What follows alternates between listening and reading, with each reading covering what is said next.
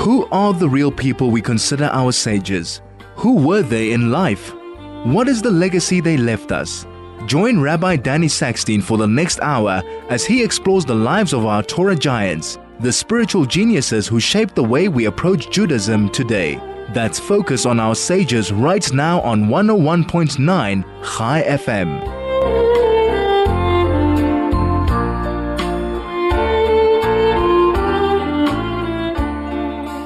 Good afternoon and welcome to Soul.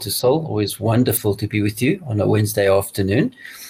Today is the 14th day of the month of Shvat in the Hebrew calendar, the 24th of January 2024. So let's go through a few of the significant dates this week, and then we'll talk about some interesting things. So firstly, I'd like to mention that Monday was the 12th of Shvat, 2 days ago, and that was the anniversary in 1945 when the Russian army liberated Auschwitz. The gas chambers of Auschwitz II, which is called Birkenau, its real name is Birkenau or Auschwitz II, were blown up by the Germans in November 1944 in an attempt to hide their crimes. In January 45, the Nazis began to evacuate Auschwitz.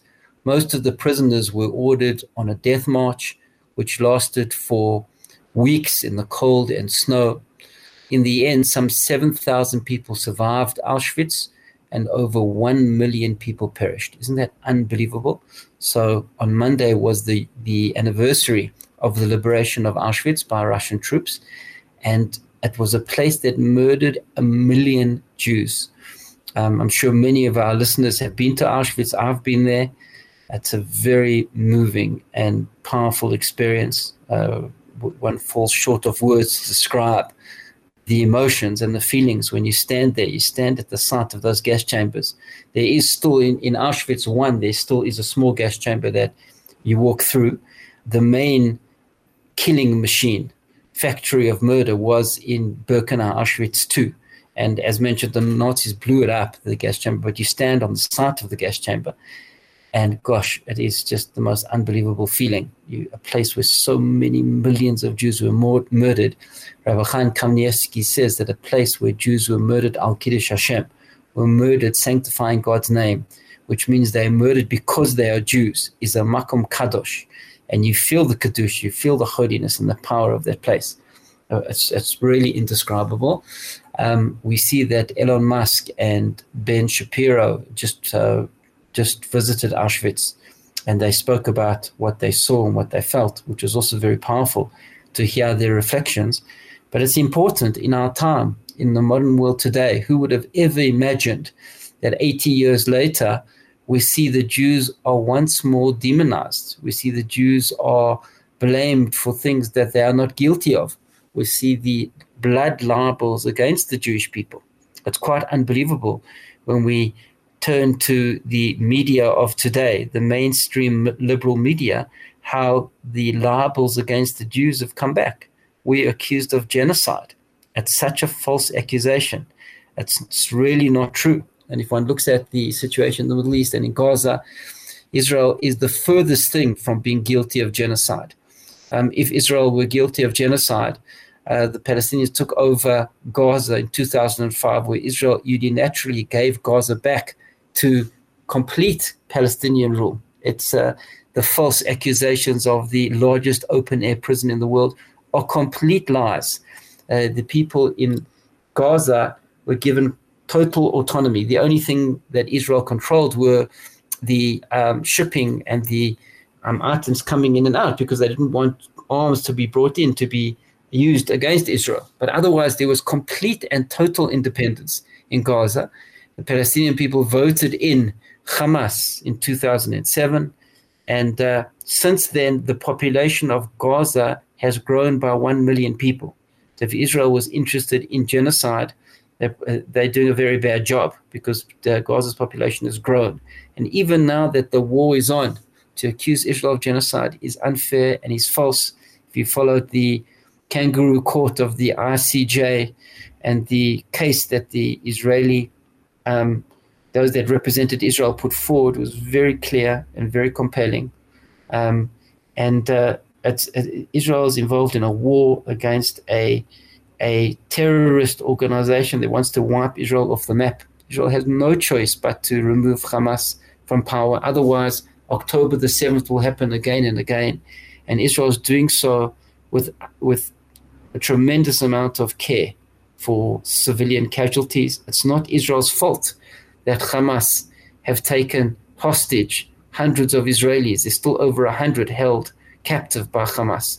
And Hamas deliberately hides amongst the civilian population, deliberately attacks Israel and fires rockets on our cities from civilian populations. Israel has no choice. They have to weed out Hamas and destroy them.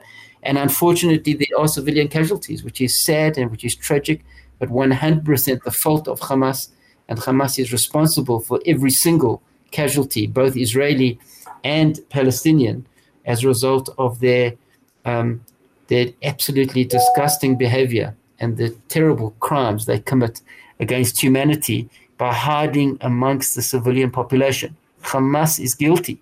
It's Hamas's fault. It's not Israel's fault. And even so, Israel proceeds with absolute caution to try and minimize civilian casualties. To accuse Israel of genocide is false, is anti-Semitic, is liable against the Jewish people, and is something that is very, very concerning in our times. And so most people don't really know the nuances, the ins and outs, the facts on the ground.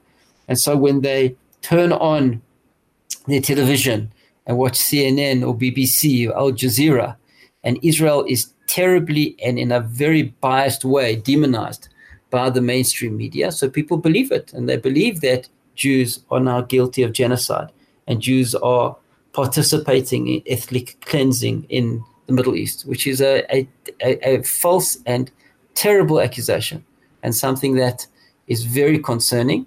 But we hope that people are smarter than that and will see through the bias of the media and will understand that Israel has no choice at all but to defend herself and to defend her citizens. And she does so with a dignity and with respect for human life and with great focus on minimizing civilian casualties over there. So unfortunately, we see the terrible environment which brought about the Holocaust. We're seeing similar accusations in the world today, which is of great distress for every Jew and something that's dangerous and concerning. But nonetheless, we need to know the justice of our cause and be fully aware of these dangers and where they lead, as they did in the Second World War, in the Holocaust. And please God, there should never be further atrocities and genocide against the Jewish people in our modern day. So that's the 12th of Shvat, which was Monday. Let's move on and talk about today. Today is the 14th of Shvat. Today is the Yortzeit of Rav Yaakov Yehoshua Falk, otherwise known as the Pnei Yehoshua. He was born in 1680. He died in the year 1756. And the Pnei Yehoshua is a brilliant commentary on the Talmud. His insights and his explanations are essential for every Talmudic scholar. A man of great holiness and great genius, Rabbi Yehoshua Falk. Today also, the 14th of Shvat, is the Yortzeit of Rabbi Aryeh Kaplan. Rabbi Aryeh Kaplan was born in 1934 in the United States. He died in 1983 on this day. And he is the author who inspired many thousands of Jews to return to Jewish observance. Rabbi Aryeh Kaplan was a physicist, and he applied the same analytical approach to the study of metaphysics to his study of Judaism. He possessed an encyclopedic command of Jewish literature, and he produced 50 books on philosophy, Jewish law, and Kabbalah.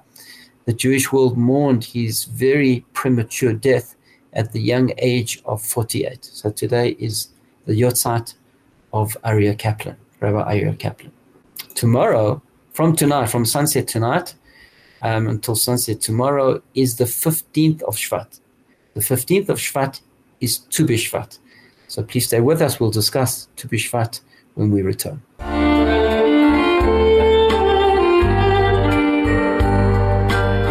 This is Focus on Our Sages with Rabbi Danny Sackstein on 101.9 Chai FM.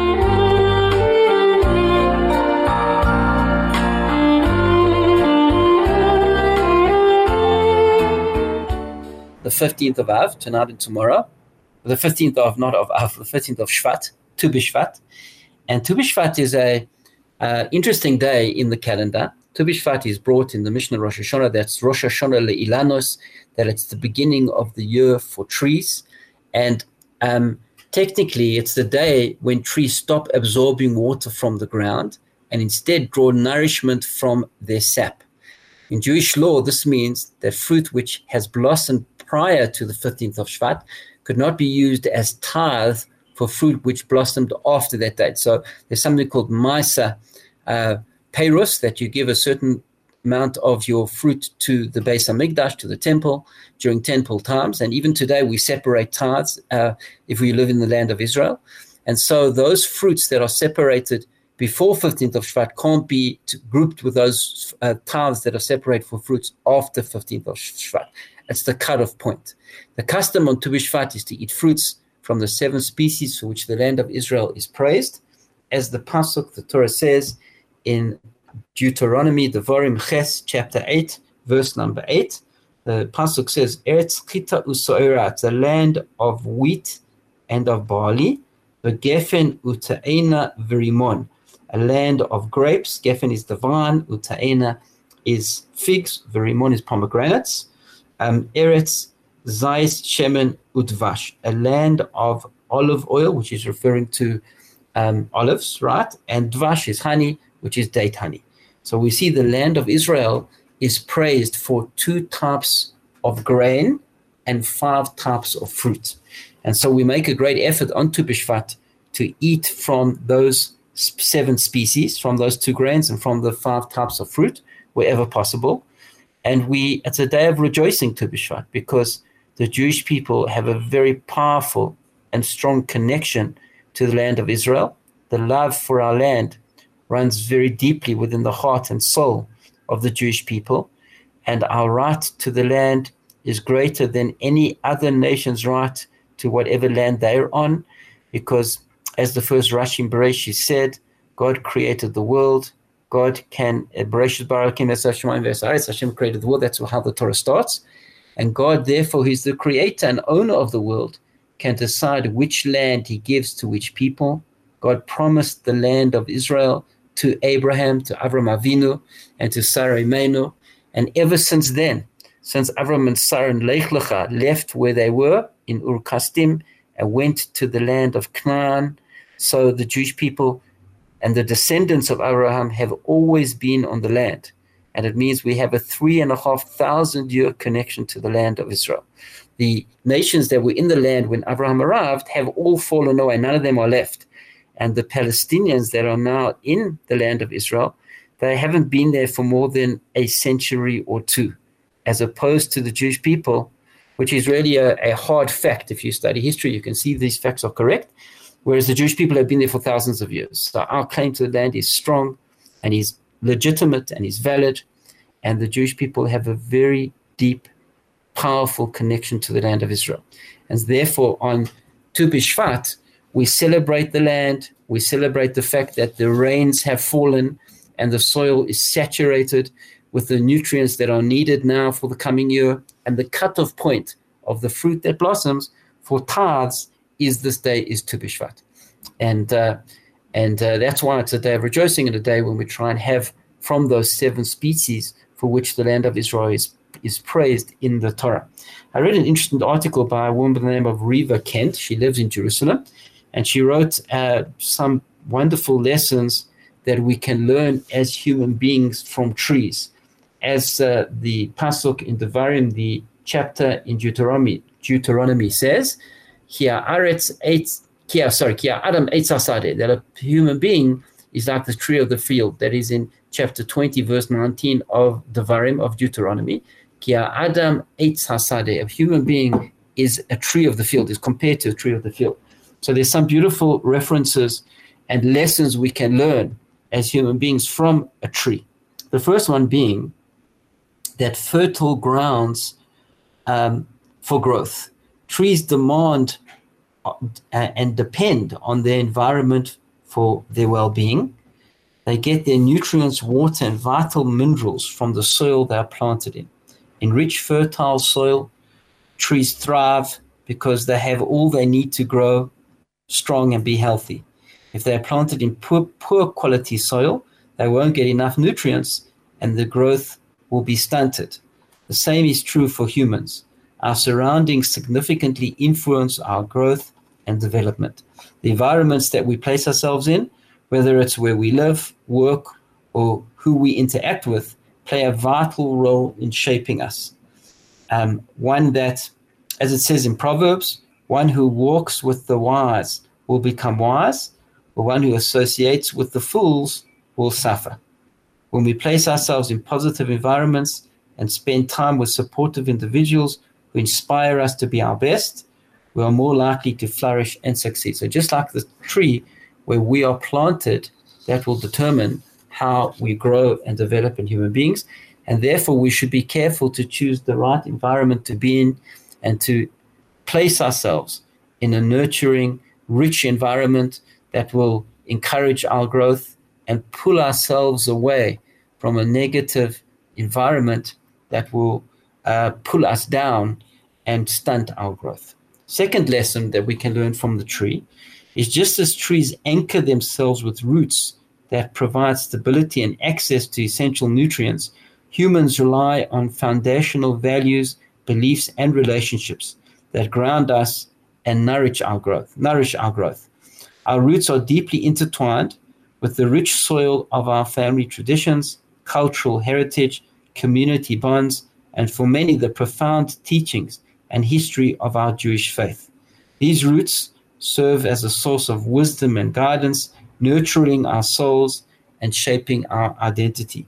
Learning from the past not only anchors us in the world, but also provides us with a deep sense of belonging, connection, and self-understanding. So it's important as Jews that we connect with our roots, that we are in touch with our roots, and that we are able to draw from our roots, which will give us stability, and which will give us strength, and will give us the ability to face the storms that we may face in our lives. So that's the second lesson that we can learn from the trees. Firstly, place yourself in fertile soil, be in touch with your roots, and ensure you've got strong, healthy, vibrant roots that will help you deal with developing and growing in your life. And thirdly, we learn from a tree the art of slow growth. Trees live on a different time scale than humans. They thrive on patience, taking years or even decades to reach maturity, adding only a few inches or a few feet each year. A tree doesn't rush, focusing instead on building strong branches and deep root systems. The slow growth of trees reminds us that good things take time, just as a fruit ripening on a branch. We can't go from zero to hero and achieve all our aspirations overnight. Rather, we need to embrace gradual, sustained growth and prioritize long-term goals over instant gratification. Patience leads to lasting success, just like a mature oak towering for centuries. In honor of Tu B'Shvat, let's make conscious efforts to apply some of these life lessons that trees teach us. Plant ourselves in the right place, be in touch with our roots and foundations, and be patient and ensure that we grow on a gradual and consistent basis. Okay, I want to now turn to some powerful ideas that we learned from this week's Torah reading, this week's Parsha. This week we read Parshas Beshalach. Beshalach is known as Shabbos Shira because it's the Parsha in which the Jewish people sang that beautiful song at sea and praised God for the incredible miracle of saving them at the hands of the Egyptian army. So the first lesson I want to share with you comes from the great and holy Or Sameach, Rav Meir Simcha of Dvinsk. He writes this in his sefer called Meshech Chochmah. Rav Meir Simcha was one of the great leading rabbis in Europe in the 19th century. And the Or Sameach institutions were founded after him. They decided he never had any children. Rav Meir Simcha, he and his wife were not blessed with children. But he was a great genius who inspired many thousands of Jews, especially with his work called Or Sameach and Meshech Chochmah, which is on the Torah, Or Sameach is on the Rambam. And so the founders of the Or Sameach Yeshiva in Jerusalem said that his children will be the students that come through their institution. I myself am a student of Osameach Yeshiva, and so therefore, in the words of the Rosh Yeshiva, I'm therefore a Talmud, a student of Rabbi Simcha. So it's a great honor and pleasure to share some of his Torah. So he asks the question of Rabbi Simcha. He says that we see that when the Jewish people arrived at the sea, so the Torah tells us Mayim lehem choima, that the water was like a wall for them.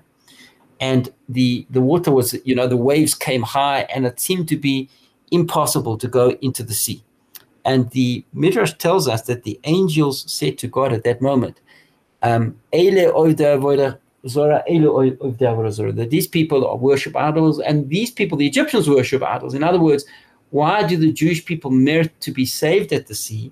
They do not have the spiritual merits necessary to save them, and their spiritual level is quite indistinguishable to that of the Egyptians, who are also idol worshippers. And that's why Hashem allowed the angels to cause the sea to be like a wall and seemed to be very daunting to the Jewish people who now had arrived at the sea. So Rav Meir Simcha, the Meshech Chochmah, he asks in his Sefer Meshech Chochmah an interesting question. He says, why now do the angels, the Malachim, come to Hashem with this accusation against the Jewish people?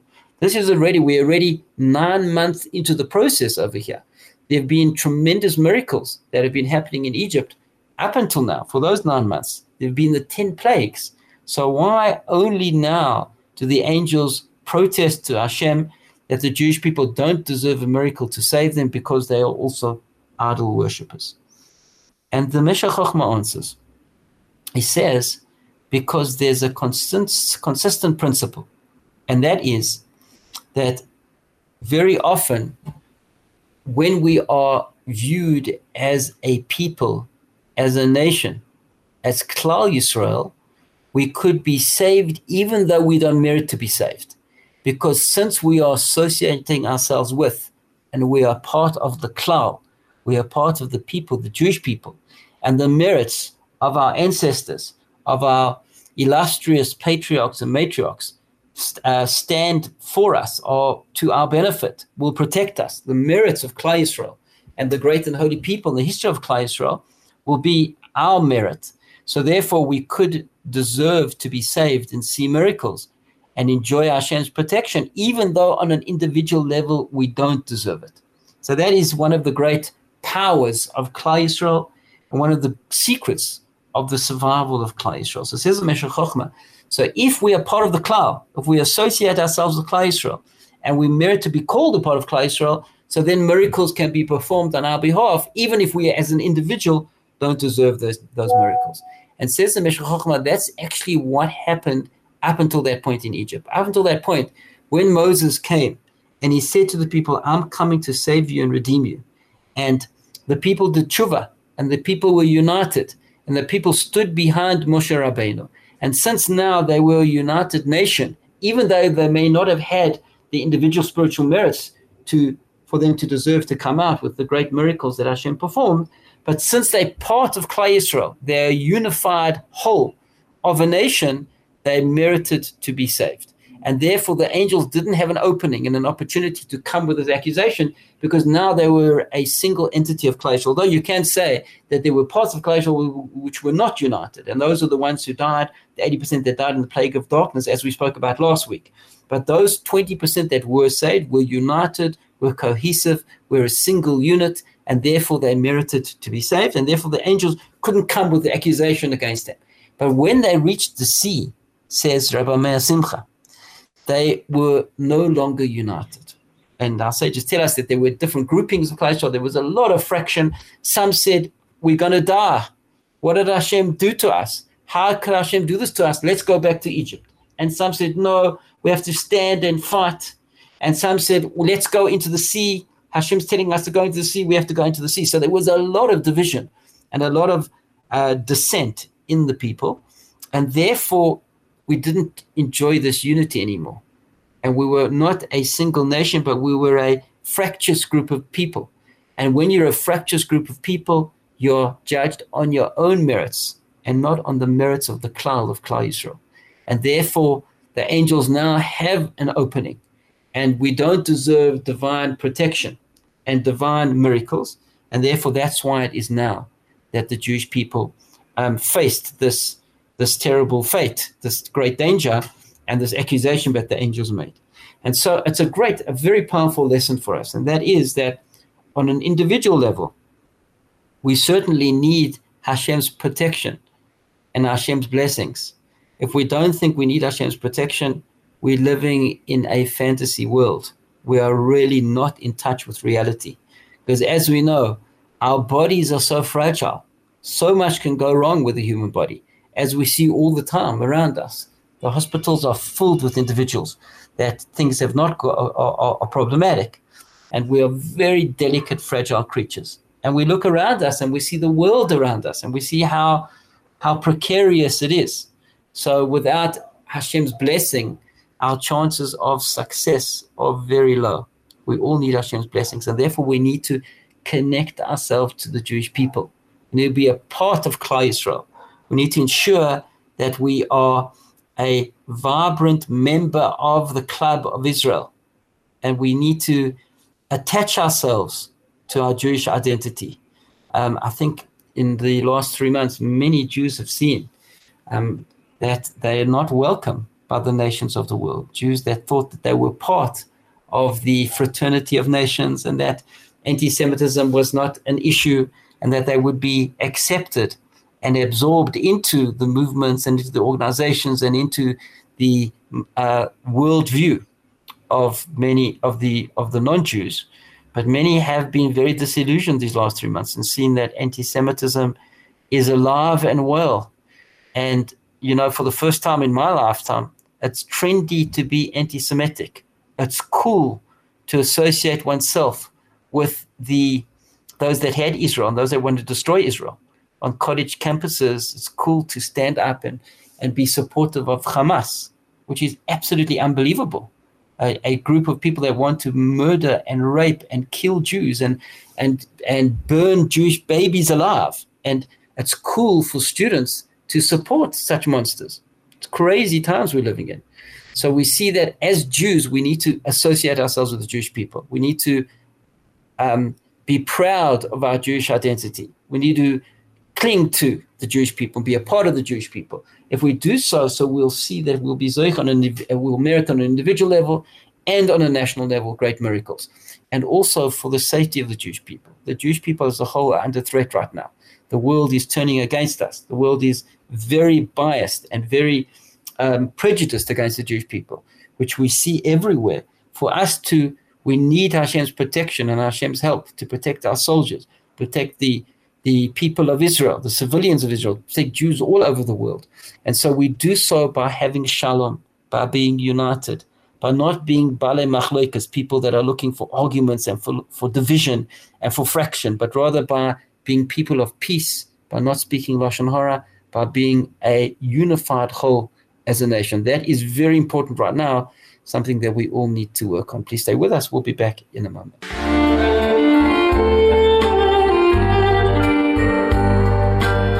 This is Focus on Our Sages with Rabbi Danny Sackstein on 101.9 Chai FM.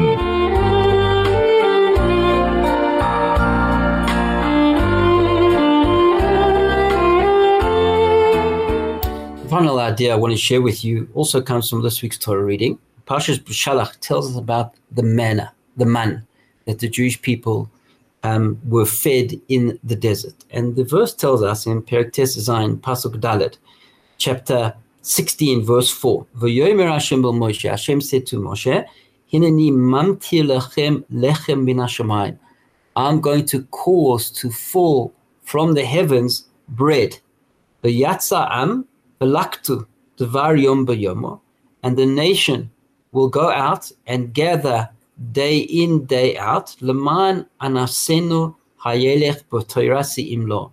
In order to test you, are you walking with my Torah, with my ways, with my laws, or are you not walking with my laws? The manna was a great test for the Jewish people. Even though the manna was absolutely miraculous, it was incredible, this unbelievable thing that happened to the Jewish people, that Hashem sent food from the heavens. The Ramban explains the manna as ziv hashchina shenidgashem, that it's the divine glow that manifested in the physical sense in the world. That's what the manna was. The manna was incredibly spiritual in terms of it being a indication of a person's spiritual level. In other words, if a person was doing well and growing and fulfilling their spiritual responsibilities and potential, so then the manna would fall right next to their tent. As they left out the tent, their portion of manna would be there. But if a person was not doing so well, a person spoke some Lashon Hara or did some other transgression, the manna would be a little bit further down the road. They'd have to walk around the block to get their manna. So the Kotzker Rebbe says that where your manna was an indication to how you were doing spiritually, which was quite a revelation for everybody. The manna tasted exactly how you wanted it to taste. So if you felt like having pizza, it would taste like pizza. If you imagined in your mind having sushi, it would taste like sushi. Imagined in your mind steak or biltong, so that's how the manna would taste. So although it was tremendously miraculous, it was supernatural, this food that fell from the heavens every day, nonetheless, it was a great test for the Jewish people. Rashi said it was a test. Would they follow the halachas of the manna, that they'd only be able to take enough for what they needed, not for the next day? They weren't allowed to leave any over for the next day. They'd have to consume it all, or that they couldn't go out on Shabbos. They'd have a double portion, a lechem mission on Friday. That's what Rashi means by that part of the pasuk, that it's a test to see if you're following the ways of the Torah. The Ramban disagrees. The Ramban says the test of the manna was to see whether they trusted in Hashem. That although it was a tremendous test for Klal Yisrael, that the whole nation of 3 million people were being fed every day by Hashem, would they continue to trust in Hashem and be able to accept that Hashem controls the world and Hashem would be the one who would sustain them? So we see from this 2 beautiful and powerful lessons, relevant lessons for us today. The first one is that we need to learn to trust Hashem, that we need to learn to let things go and realize that there is a pilot to this plane, that there's a creator of the universe, that whatever we're going through and experiencing is part and a necessary, essential part of our journey, of our growth, of our development as human beings. Nothing is coincidental. Nothing is random. Everything that happens to us, big and small, good and bad, is part of the hand that God deals us, is tailor-made for our neshama, for our soul, is what we need to experience in order to develop and grow. And we then choose, am I going to take this situation, the circumstance, this ordeal, and help it build me? Am I going to be better from it? Or will it pull me down? And will it pull me away from my greatness and my potential? And that's how life is. And even though there are difficulties and there are disappointments and there are challenges, we need to learn to trust in Hashem. That was the great test of the Jewish people that the manna presented for them in the desert. And that's our great test today. Our great test today is, although here in South Africa, certainly for the Jewish people, we're facing very uncertain times. We are not sure where things will go. Our government has chosen to side with our enemies in a very overt and confrontational way for us. So it's a challenging time for the South African Jewish community, but we need to be rational about our circumstances. We need to look at our situation. We need to look at our community and how incredible our community is. And there are still economic opportunities here in South Africa. We have to look at what other places offer relative to what South Africa offers. In other words, don't be too emotional and don't panic, and trust that Hashem runs the world, and we need to make rational decisions. Each person makes their own decisions, but based on the facts and based on their circumstances and based on reality, not based on panic and on fear. And we need to look at our situation in Eretz Yisrael and the circumstances for the Jews in Eretz Yisrael. We need to look at the general consistent message that we're getting from all of the galus, from all of the exile. Jews, wherever they find themselves today in the world, are not comfortable and secure and safe, whether you're in Sydney or whether you're in Toronto or whether you're in Paris or London or New York or LA. We've seen very clearly that our enemies have taken to the streets and are shouting slogans about the destruction of the Jewish people, about genocide against the Jewish people. So it's very disconcerting for us. But nonetheless, we trust in Hashem. We understand that there's a journey that we're on, and we have our role to play in this journey. And we trust that Hashem will help us, will look after us, will protect us, and will lead us to where we're supposed to go. And so we don't panic. We have bitachon and trust in Hashem. And each day of our existence is a great gift from God, and it's a great miracle. So just like the manna was a test for the Jewish people, we face our own tests in our faith and in our trust in Hashem. So that's the first powerful lesson that we learned from the manna. We'll learn a second lesson when we return in a moment.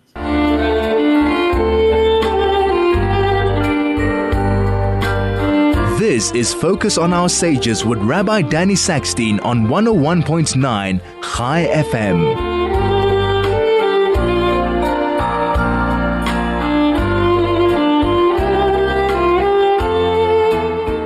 The first test that we've learned from the manna is to learn to trust in Hashem, is to learn that Hashem runs the world, and to fulfill our mission in God's world.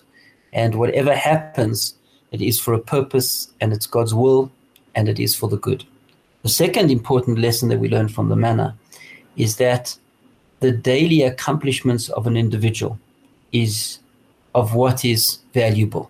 That which builds us is what we do day in, day out. As the Torah says, Dvar Yom B'Yomo. It's a matter of day in, day out.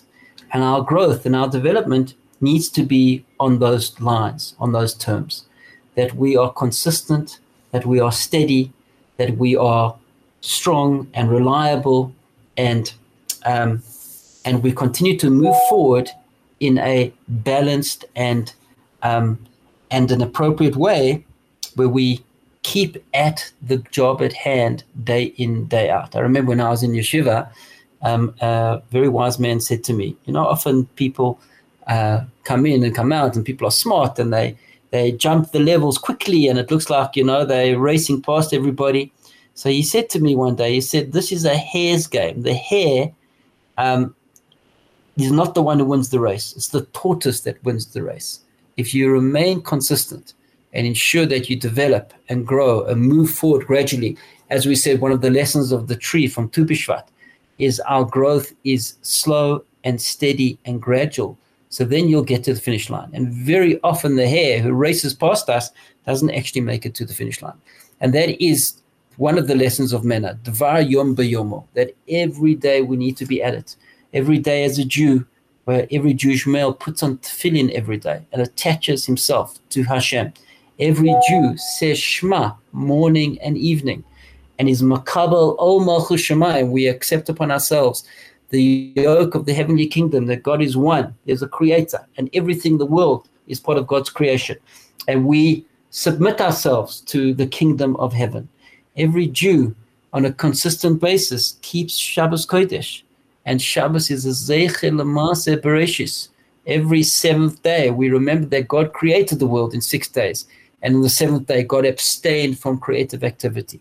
If we stick to the job at hand, day in, day out, we will get there. We will reach our goal and achieve our spiritual potential. We live in a sensationalist world, and we all want the big play, and it's the headlines and it's the dramatic things that are important. And those regular routine aspects of our lives, day in, day out, we push them aside as being insignificant.